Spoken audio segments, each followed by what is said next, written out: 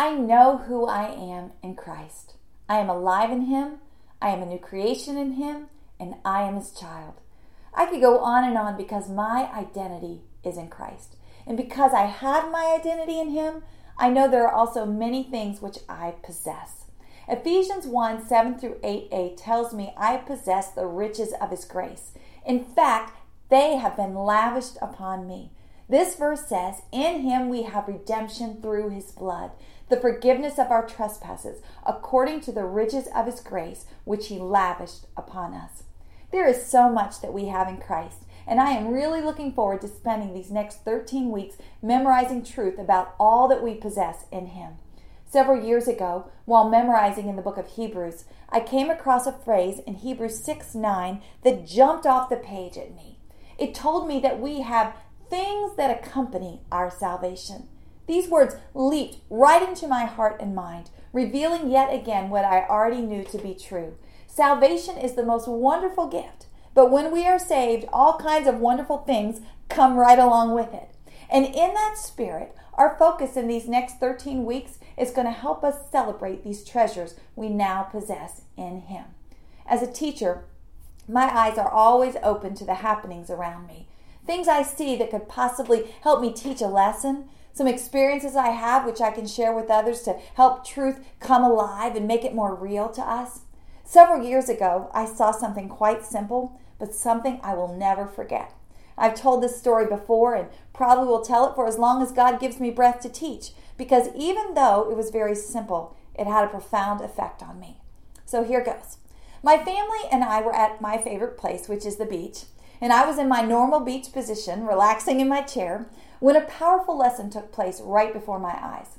A young couple came down to the shore. They were dragging 3 kids and a ton of beach plastic paraphernalia with them. The 2 older children, they were probably about 4 or 5 years old, and they were just ecstatic with excitement. They'd probably been begging their mom and dad to get down to the beach all morning. But you know, if you've ever tried to get kids down on the beach, you know it can take a while. But finally they had arrived, and the kids were just thrilled. So I looked on as these 2 children immediately ran down to the shoreline, splashing and leaping. I mean, they were just excited. My own 2 kids are a little bit older now, so it was fun to just watch and relive these memories. But about that time, both of these small children picked up handfuls of sand and ran back up to their parents saying, "Look at my sand." They were whirling around and just so impressed with this wonderful sand that they held in their hands. So they wanted everybody to see it. But after a moment, they ran to the shore and just threw it back in the waves. I kept watching, and moments later, they reached down into the sand again, and they picked up 2 handfuls of it and relived the whole scenario. "Look at my sand!" They whirled around and hollered. Over and over again, they did the same thing for the next hour or so, it seemed. Now, at first, it was really cute. I mean, they were just kids expressing excitement about being at the beach. But it got me thinking, what are they so excited about? I mean, it's just sand, and literally, there's a whole beach full of it. And then the Holy Spirit revealed humanity to me.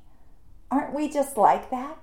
We run into this world and we reach down into its common treasures and scoop up something we think is thrilling and glittery and important. We twirl around with excitement and try to get everyone to look at what we have or what we've done. And many times they do. But after a time, we tend to get bored or disillusioned with what's in our hands. And so we just get rid of it. But before long, we're scooping up another temporal common treasure from the world again and excitedly inviting everyone in it to look at it with us. Over and over and over again throughout our lives, we do the same thing. Now, maybe you can relate. And if you can, I just have to tell you, there are many things in this world that I tend to get excited about too. Like I said, it's the nature of our humanity. And many of us experience many blessings in this life that we want to tell people about. But in light of the truth we're memorizing this quarter, the Holy Spirit brought that beach experience to mind again, I think, to ask me, how excited are you about the eternal treasures you possess that accompany your salvation? Do you even know what you have here? Are you scooping up these treasures and holding them in your hands as something very valuable? Are these things bringing joy to your soul? Are you whirling around, dancing with God about these great things and making sure that everyone around you knows about them? Well, one of the reasons we're going to be memorizing truth about what we possess in Christ is that we want to put these things front and center in our thoughts and hearts so that they'll get our attention. See, these things that accompany our salvation are much more valuable than the sands of this world. And I believe when we really take the time to look at them, we're definitely going to be celebrating them. This week, then, we're going to celebrate the riches of His grace that we possess in Christ. You know, somehow, when I was growing up, I missed the grace word. I'm not sure how that happened. I'm sure I was told about grace, but somehow I just missed it. What a difference it would have made for me to understand the grace I had as a believer in Christ. Romans 5:2 tells us that we stand in grace as a believer. You know, just like our feet sink into the sands of this world, our feet are standing deep in grace before the Lord. And God's grace is abundant. It will never run out. Kind of like that sand on the shoreline that goes on and on and on. What a difference it would have made for me as a child in Christ to scoop up handfuls of His grace and whirl around with it, amazed at how awesome it was. See, once I grab hold of His grace and really grab hold of its rich blessing, I won't ever throw it down for something better, because grace is a true eternal treasure. So what is grace? Well, it's a word that we do use often in the church or in religious circles, but even though we use it often, I find that many of us really don't get it. We don't really grab hold of it, just like I didn't for many years. Grace is such a deep and rich word that it's really hard to articulate what it really means. I believe it's a divine word. But let me just try to define it in the context of understanding two other words along with it. We're going to start with justice. You know, justice is getting what I deserve. For instance, if I commit a crime worthy of death, I go before a judge and he sentences me to death for this crime, then he has given me justice. I got what I deserved. Justice. What about mercy, though? Mercy is not getting what I deserved. If I commit a crime, I go before a judge and he knows that I deserve death, but he lets me go free, then he's given me mercy.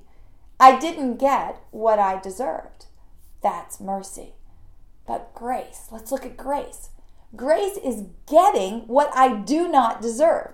See, if I commit a crime and I go before a judge and he knows that I deserve death, but he lets me go free, that's mercy. But then he provides me with rehabilitation.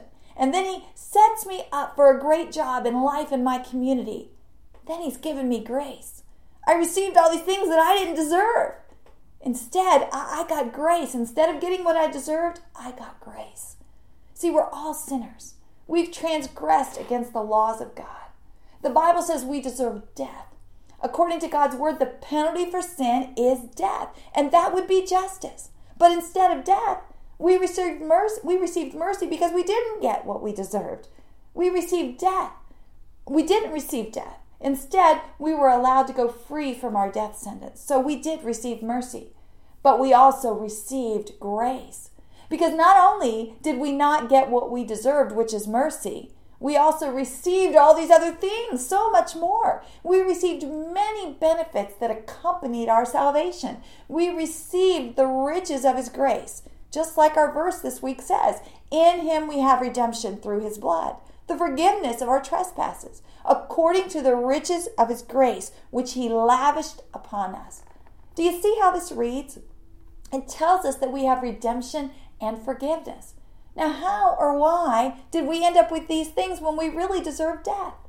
According to the riches of His grace, which He lavished on us. See, not only were we allowed to go free from our death sentence, which is mercy, but we were given other blessings we did not deserve. According to the riches of His grace, we received these blessings like redemption and forgiveness. We don't deserve to be redeemed. We don't deserve to be forgiven. We're not entitled to these things. These are given to us in accordance with His grace. We're receiving things we don't deserve. And our verse tells us that God has lavished these things and more upon us, all because of the riches of His grace. We possess the riches of His grace. See, I think about all the things in my life that I have that I do not deserve. I have the riches of God's grace. I have peace with God. I have forgiveness from God. I have a filling of the fruit of the Spirit. I have access to His throne. I have joy. I have the peace of God. I have power and love and self-discipline. I have the mind of Christ. I have the ability to do all things. I have His forever love. I have everything I need pertaining to life and godliness. I have victory. Now you might recognize the list of these things. These are all the things that we possess in Christ that we're going to be memorizing about in the coming weeks.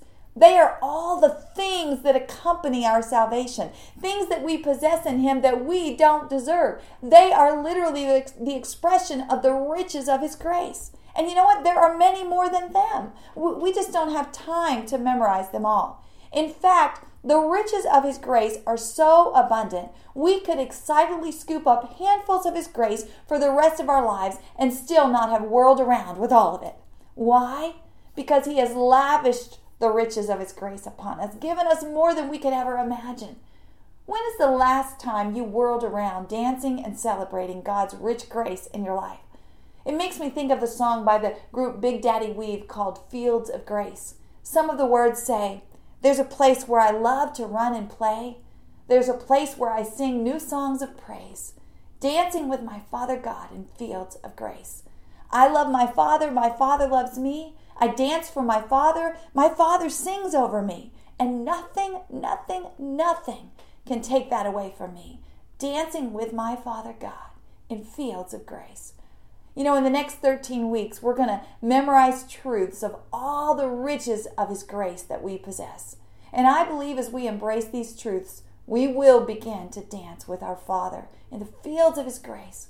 In Christ, we possess so many riches of His grace. He has lavished them upon us, and nothing, nothing, nothing can take them away from us. That is truly something to dance about.